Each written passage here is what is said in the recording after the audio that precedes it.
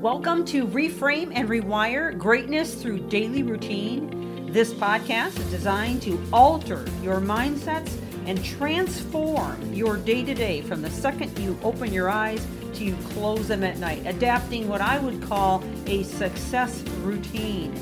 This series is liable to change your life, and it's never the big things that you do, but the littlest things you do every day that make the biggest difference. And now, on to the podcast. Thank you for joining. Welcome back to the podcast as we continue in this series on destructive leadership habits. And yesterday was a really important one. So actually the whole thing's been important. So if you're just now joining us, I would encourage you to go back and listen to the entire series from the very beginning, as we have provided a lot of different aspects of how we can crush organizations' morale, people, and even our own children and our household peace by the unrest we can cause through different decisions that we make as leaders. And we've been talking about a lot of different things that I've run into, encountered, not only myself, especially in my early years as a leader, and I've been in this now over 2 decades, but even others that I've seen demonstrate. These can be very toxic and extremely damaging. So let's continue on this list. And the next one that I have here is negativity and emotional unrest. Now, this sounds like kind of an obvious one, and maybe you're thinking, oh, I don't do that. But hang on, because I may share some things that you've never really thought about before, okay? Because we can come at this from many different angles. Now, if you could replay what you're saying to others and how you're coming across, not only just how you're saying it, but your verbal tone, your facial expressions, would you notice that you're a bit more on the sarcastic or snide side, or would you notice that you're more on the kind and servant side, or the servant leadership side? Okay, because it isn't just what you say; it's how you say it. It's how you're being perceived that really matters here, okay? So you may need to rehearse in front of a mirror or record yourself or something to see how you really sound before you can figure out if this is your problem. Now, sometimes we think we're being funny. Sometimes we think we're getting away with, oh, I was just kidding. Sometimes we think that, we had every right to be negative or come across stern because, after all, we're the leader. We're in charge. We have to, right? We've got to be in charge. We've got to correct people. But there's a way to do it and a way not to. And if you're constantly coming across negative, and especially if you don't realize it, this is a real problem, because then you can't fix it if you don't realize it, right? Or if you feel like leading with fear is the solution, and scaring people out of their wits is the best way to make them move and do what you tell them to, you're dead wrong.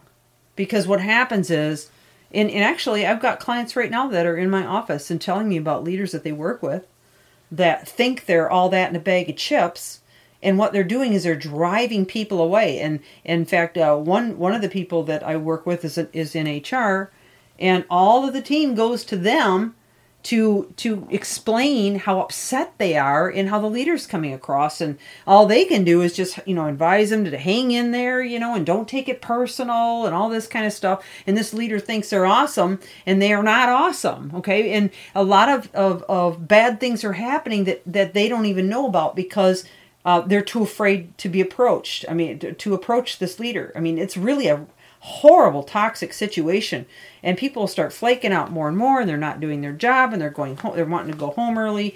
They don't have any. They're not engaged at all because they're just, all they want to do is come in and finish a task list and go home as quick as possible. They want to get out of there. It's a horrible feeling, and there's bad energy, and there's bad morale, and everybody's feeling bad around them, and and the leader may think they're just wonderful, but they have no idea the kind of chaos and destruction they're causing in their wake of emotional unrest and negativity. So this is something that really has to be resolved. And even in households, sometimes we may not think we're being, sharp or curt with our kids, but we maybe are, or maybe we're just not even giving them enough attention. Maybe they're wanting to tell us something, and we're too busy reading our cell phone or checking our social media or watching our favorite movie or our sports game to actually hear, to put it down and actually hear what they have to say. And it doesn't make any difference whether we're talking about households or companies or organizations. The result is always the same. Okay, I'll go back to what I said before. People need to know they're valued. They need to know they're appreciated, that they're allowed to contribute back to solutions and ideas and concepts. They need to know that you truly, genuinely care about them, and you're willing to take the extra initiative to care and to show you care. Paying attention to how you offer feedback and how you come across, and your vocal tones, again, your facial expressions, all those are incredibly important in how we manage people. And it's never what you say or what you know. It's how you make people feel. And that's going to be always the case no matter what we're talking about. So another piece to this is actually being a know-it-all, okay? So you can just pretend like you always have the best answer and your way is always the best way and you know best and you know it all, and you never even take the time to hear what they have to say. Maybe they've got a solution for something in the company that you never even thought about. That could be one of the best things that's ever happened to the company. It could save you hundreds of thousands of dollars a year if you'll just listen to somebody else and how they have an idea or a method to do something that is different than how you do it. Okay? Know-it-all bosses are they get frustrated because they feel no one appreciates their way of doing things, while they're frustrating the entire team because they're not willing to actually listen to a new concept or a new way of fixing something. So the best leaders are confident leaders that are willing to allow others to rise to the top, to have new ideas, to give them the opportunity to share those ideas and admit when they don't have the answers and that when they make mistakes. And they're wise enough to get more information before they make any decisions, okay, about whether something is right or wrong, something's good or bad, or something is ingenious or stupid, okay?